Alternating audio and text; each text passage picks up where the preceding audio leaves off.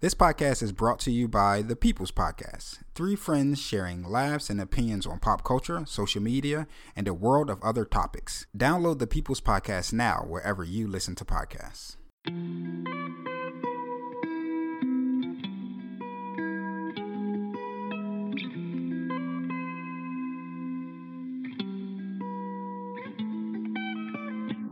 What's up, everybody? You're listening to Salah's Corner with the one and only Salah Muhammad. So we're still trying to figure out the kinks of recording at home, just like everyone who is at home during these stay-at-home orders and still trying to stay connected with everybody. We've done a few episodes, but we had to work out the kinks, and the technology side of it got the better of us. And so while we work out those kinks and troubleshoot those issues and try to bring you some new episodes, I want to bring you back to a few episodes we had in the past. The first one is with Isaiah Thomas. He's a current city council member at large, and we had a conversation with him prior to his election. And we talked a lot about what got him into politics. We talked about the makeup of Philadelphia being a high poverty city. We talked about education and the gig economy. And we talked a lot about what reshaping our society looks like and could look like under a democratic city and with him in office, and some of the ideas that he could possibly bring to the table. And as I had that conversation and was listening to that from my previous episodes, it really had me thinking about the current moment that we are in today. This is a fantastic opportunity to really reshape our society, to work for the most underprivileged communities. And it's really important for everyone that's out there to make sure we are thinking critically about how to do that in this moment. There's so much at stake. There's so much of a burden that we're putting on our healthcare system. There's so much of a burden we're putting on our kids and our education system. And I think it's incredibly important to take this moment and understand the holes that our society had prior to a pandemic and make sure that those holes are filled before we decide to reopen society and get back to things as normal. And I bring you a segment of the conversation I had with current city council member at large, Isaiah Thomas, coming up right after this break. Hey everybody, I know throughout this pandemic, everyone has been saying we're all in this together. Well, here at Salah's Corner, I want to really hear from you and what you're enduring during this pandemic. Give us a call, leave us a voice memo, and we'll play that on our next episode of Salah's Corner. That number is 267-225-5891. Share with me your thoughts, your feelings, things that you're doing to survive during this pandemic, and you'll get your memo featured on the next episode of Salah's Corner. I get pretty nerdy sometimes, and I was reading the study that referenced Philadelphia being of the 10 biggest cities having the largest or highest poverty rate. Mm-hmm. And I started to dive into it a little bit, and one of the things that stuck out to me was the income disparities between those who have even just some college education versus those who have a high school diploma. The difference was about 15 points. Sure, especially in this city, right? Because we don't have a whole lot of manufacturing jobs, right? We offer a terrible minimum wage as far as the state of Pennsylvania, and we don't see enough of an effort as far as organizing and putting people in a position to be able to create new, innovative economies. Look, if we're not going to, first of all, we have to change our curriculum so young people are learning coding and technology, and I talked about a bunch of things that needs to change within our curriculum in our schools, right? But even while we're doing that for the next generation, right? What about my generation, right? What about the folks who went to those failing schools? We still living in poverty. Oh, yeah, and we deserve an opportunity to earn a quality living for ourselves and our family, right? Let's look at something like Uber and Lyft, right? Let's regulate the gig economy. Let's say that we're not going to allow Uber and Lyft to operate the way they operate. We're going to turn those jobs into city service jobs where people can work for the city, provide those same quality service, and earn a good wage for themselves and their family. You know, I'm a big fan of taking risks. Let's look at the manufacturing world, right? Let's talk to the eds, the meds, the beds, the schools, the hospitals, and the hotels in the city of Philadelphia, and let's get them to coordinating their manufacturing purchases locally. Right now, we're putting a spark into the local economy as far as low skill level work. because that's what we have to think about. We have to think about the generations of people who went to failing schools, who were over-policed, who've been incarcerated, who's been unfairly given records, and putting hurdles in their life where it limits their opportunity to provide a quality living for themselves and their family. Are we now telling them they have to leave Philadelphia? Because if they're not leaving and they're going to stay, which is what I want them to do, we got to be innovative in how we think about earning a quality living for themselves and the family. And what do those wages look like? Because right now, $8 an hour, that's not going to get it. In the city of Philadelphia, teachers make $42,000 a year to start. Most teachers work a second job. Right. That's unheard of. My son's in first grade. I'd want his teacher to go home, mark some papers, get some rest, plan his lesson plan for the next day, not go work her part-time job or his part-time job. We need teachers making $60,000 a year to start. That's what we need. And until we start to think about these things on a level that we really recognize the impact it is having on our communities, we're going to continue to see these cycles of poverty. We're going to continue to see cycles of gun violence, issues of homelessness. In the morning time, I try to spend time at train stations. And earlier in the week, I was at Fern Rock, and I was talking to a woman who's 40 years old, who's getting on a train. Mm-hmm. I'm not going to say she's exactly 40, but she looked like she was in her 40s. She's getting on a train, and she's on her way to college, right, to go get her associate's degree, but she's also homeless. Wow. And she talked about homeless in the sense of, I'm living with my aunt for the next couple of days. Then after I stay with my aunt for the next couple of days, I'm going to go stay with my cousin for the next couple of days, right? Wow. And so she said she's in the process of being educated. She understood that she was homeless. But when we think about homeless and poverty in Philadelphia, often we think about the person that's laying on the ground that we walk past. We think of Kensington. We think of Center City. We think of what happens at 52nd and Market and some of the train stations that we walk past.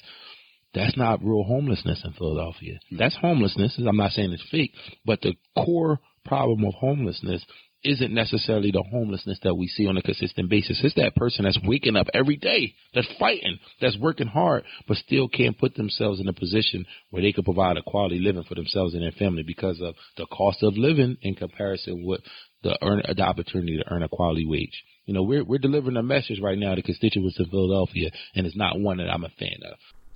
That was my interview with the city council member at large, Isaiah Thomas. And, I think back to that conversation and I look at this moment today and, in that moment, we had a huge disrespect for how we treated what we call today essential workers, right?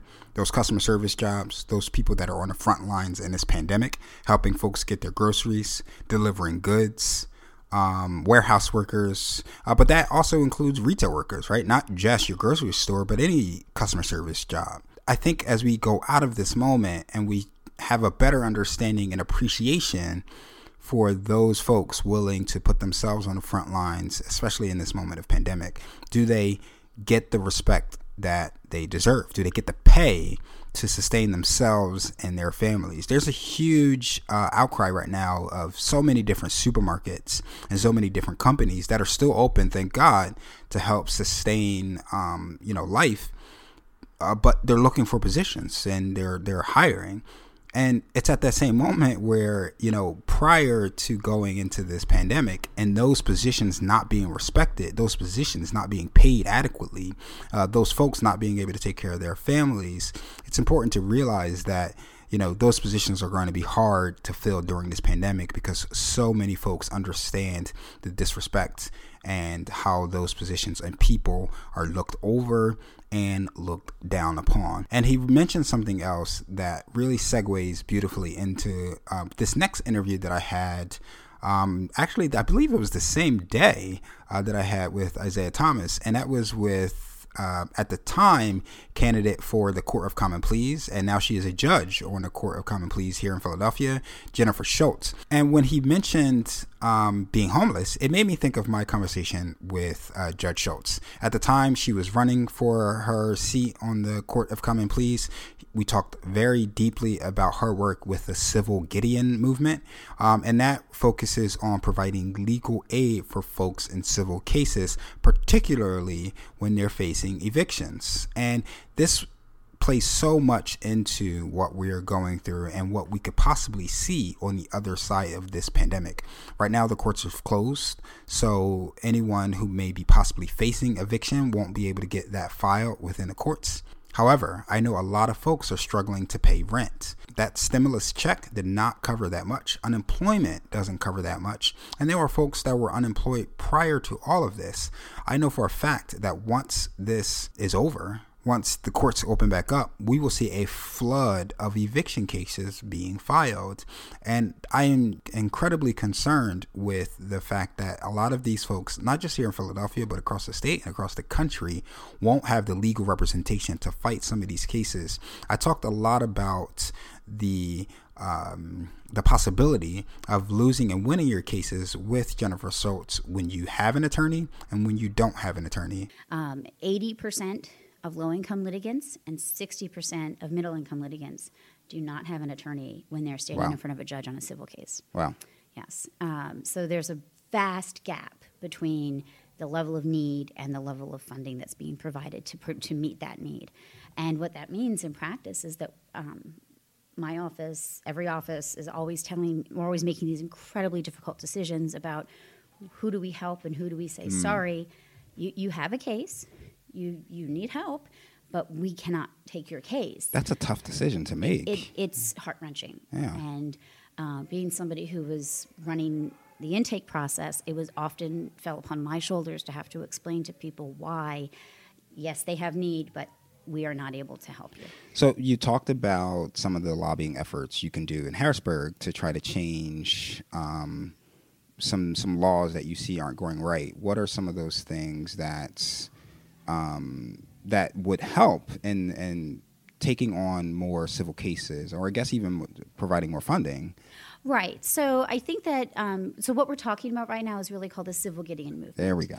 And that references Gideon v. Wainwright. That's the Supreme Court case that established in criminal cases, if you cannot afford a lawyer, one will be provided for you. And I just want to make clear that even though on the criminal side, the mandate of the public defenders is to meet all need, in truth, they are also not being funded at adequate levels, and they're also struggling to meet that mandate that's been given to them. Right. And so I don't want to make it sound like this is an us versus them idea. We're all in a position where the funding levels do not match the need. And if you look at the historic funding levels, in real dollars, they're less now than they used to be. In terms of what could be changed, so it really is a systemic movement that needs to be addressed. And the ABA, the American Bar Association, is involved in this. It has been for over a decade. The state and the local bar associations are also working hard, and there are different ways to approach it. I mean, obviously, the ideal would be 100% funding for all need. But we are so far from that goal, and in the meantime, it's trying to figure out how do we help people as we get closer to that ideal. One of the great advances that we've had locally has been in the landlord-tenant system. And we did a study a few years ago where we looked at what is the impact when a person has representation in an eviction proceeding. And when a person has an attorney, they are only evicted about 5% of the time. When they do not have an attorney, it is 78% of the time. That's disturbing. Yes, but the good news is that it has drawn attention, and there is now a movement at the local level to try and provide funding to get to a 100% representation model in the landlord-tenant process. And I don't believe that's been fully enacted, but that is the aim that they're now trying to accomplish at the local level. And that also has really been guided by looking at what New York did. Because a few years ago, I think 5 years ago, New York City said, well, let's do that. Let's give 100% representation. If somebody's facing an eviction, and they will get an attorney when they walk into landlord-tenant court. And it has had a massive impact on tenants' rights in New York City. And it actually saves money. And the studies that have been done here in Philadelphia also demonstrate it's over a 12 to 1% return on the investment. So for every dollar you spend providing an attorney, you save $12 in other city services that a person would need to access if they were to face an eviction. That was my conversation with Jennifer Schultz. She is currently a judge for the Court of Common Pleas. And coming up after the break, we'll talk about education.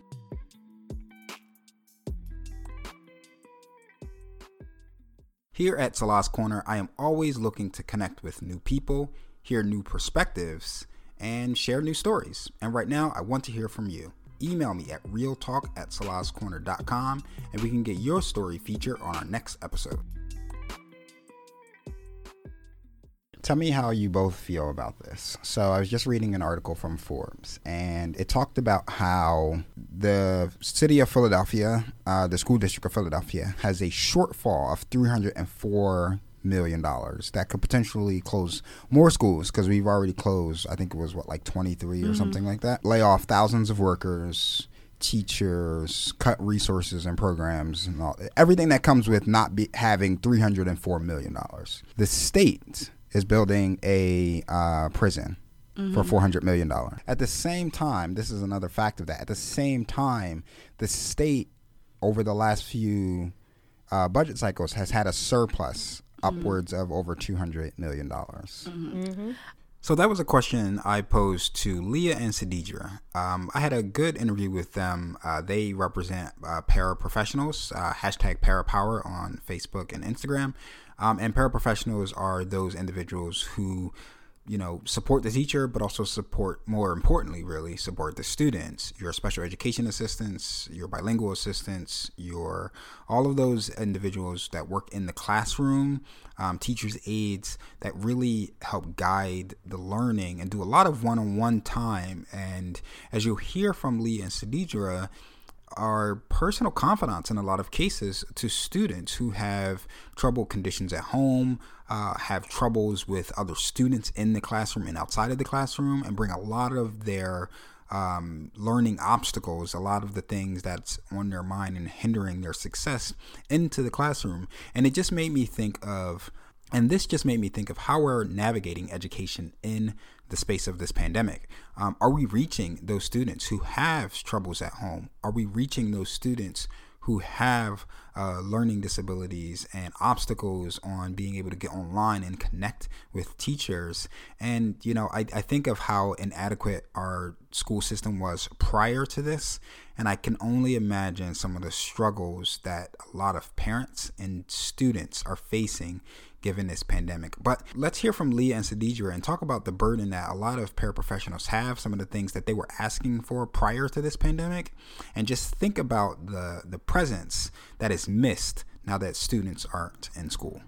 I personally have a problem with the school to prison pipeline situation. $400 million to build a prison when it's only $300+ million to, make sure our schools are fully staffed. I feel like the district is saying, I don't care if these children, go to jail. I don't care if they go to prison. They're not investing in the future of our children. They're investing in their own pockets and greed and offices that cost over $500,000. So, yeah. There's a direct profit margin to not funding education, because those individuals end up right into the prison system, and you're funding that directly, essentially. Yes, because it's cheap labor. It's like these people, inmates are happy to A, get out of their cell, B, make a little money off for commissary, but you also have on the other end, you have companies that can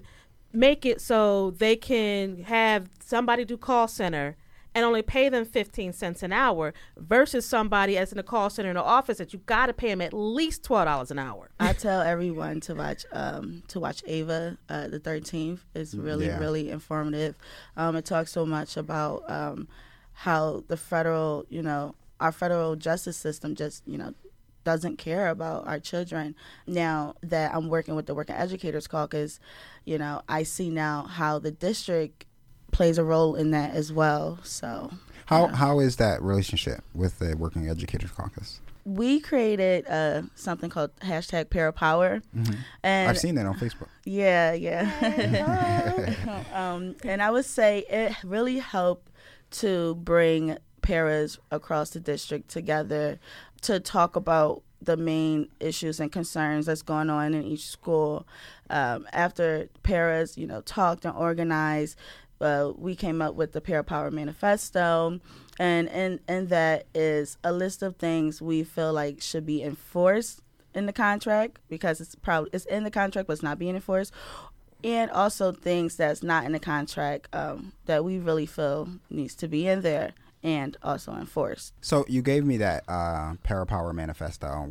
This is why we fight: a fair living wage, be actively included on building committees and their meetings, real professional development, and relevant trainings that pertain to the work they actually do, more pathways to certification as teachers and counselors, more respect and better job conditions in our school. It's kind of sad that it is 2020 and like this has to be, I mean, this is basically just, this is so simple. Like this is so simple in a sense of like, as a professional, as someone who's taking care of the next generation and is trying to build a stronger community, you have to ask to be respected on your job. I feel like it's like a hierarchy sometimes. It is a hierarchy. In the schools. When I work with a student, I tell them, to treat the janitor as if he was the president. Because I worked with a principal and many people that started, as an assistant and, they made their way up all the way to working at, 440. So you never know who you may be talking to. So like I said, it's like a hierarchy. So paras aren't really respected in the district. Some people believe maybe it's because it's only required that you have a high school diploma. Some people have that feelings because it's mostly black and brown, minority and women people, and it's mostly women. So it's like when you think about women, when you think about black and brown people, when you just think of that aspect, that group, my group, isn't already respected. So then when you work in a school with people that may have like, doctors or masters, and, things like that, sometimes they just look down. I don't know why, but I listed a couple theories on why they do it. And Parapower is hoping to change that mindset. Like, we're important.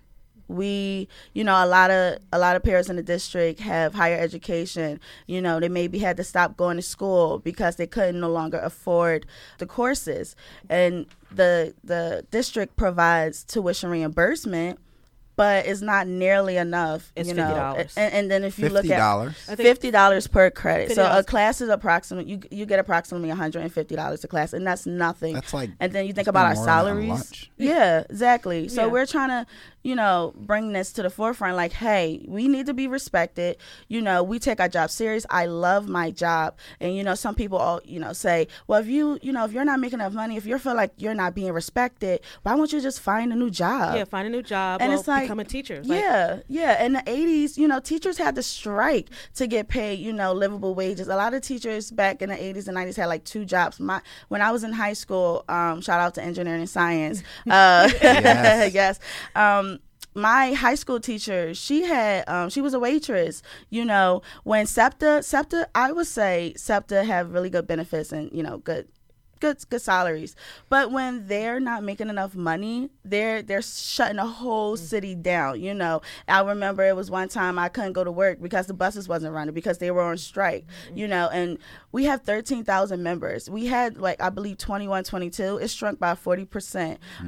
We need to start using our members and using, paras, just a small part of the 13,000 to bring attention to, problems like this, like respect and, higher tuition reimbursement and things like that. Yeah, and a lot of people don't realize how much paras do. Yeah. Okay, so if you look at it from a child's point of view, teachers are up here, they're in part of your grades, they call your mama, all of them. And then you have your paras and your climate staff. A lot of students will go to a para first. Paras are the ones where all of the information was going on in somebody's house. And a lot of times we don't get that respect, or some teachers will go, okay, honey, sure, and we're just asking for a lot of respect. Like, unless you work with a para, you don't know how important they are. Yeah, I say that all the time. And to piggyback off of Leah, paras are in the communities where most of these students live, whereas, the psychologists, and I'm not, teachers down in them or, anything like that, because they have a right to live wherever they want to live. But paras are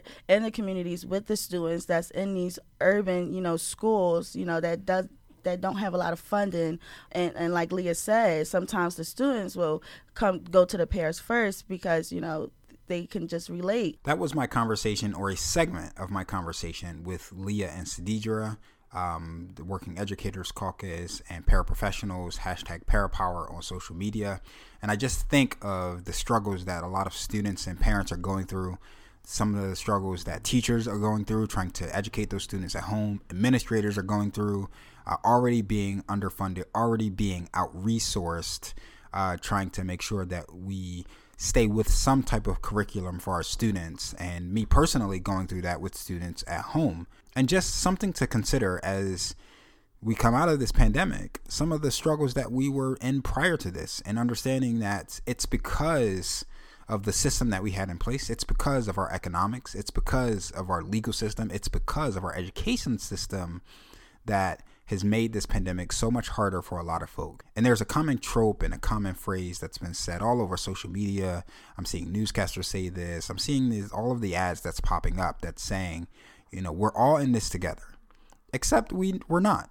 We're not all in this together. If you're Black, you have a very different existence than if you are white during this pandemic.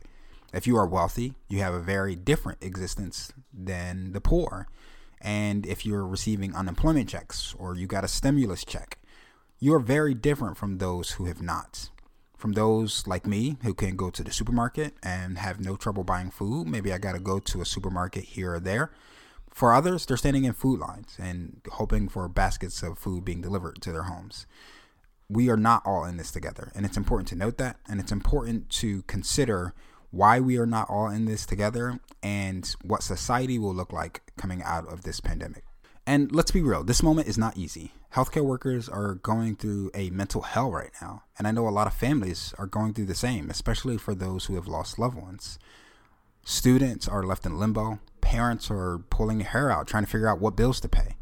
But it's important to understand and recognize the structural failures that brought us here, that is causing such rifts and such disparities in our experiences in this pandemic, and understand that they cannot exist if we expect society to continue, if we expect society to thrive. And if we really are all in this together, how can we make sure that we are all successful in this together? Thank you for always listening in. Please rate and subscribe on Apple Podcasts. It's how others can find this platform. And as always, until next time, peace, y'all.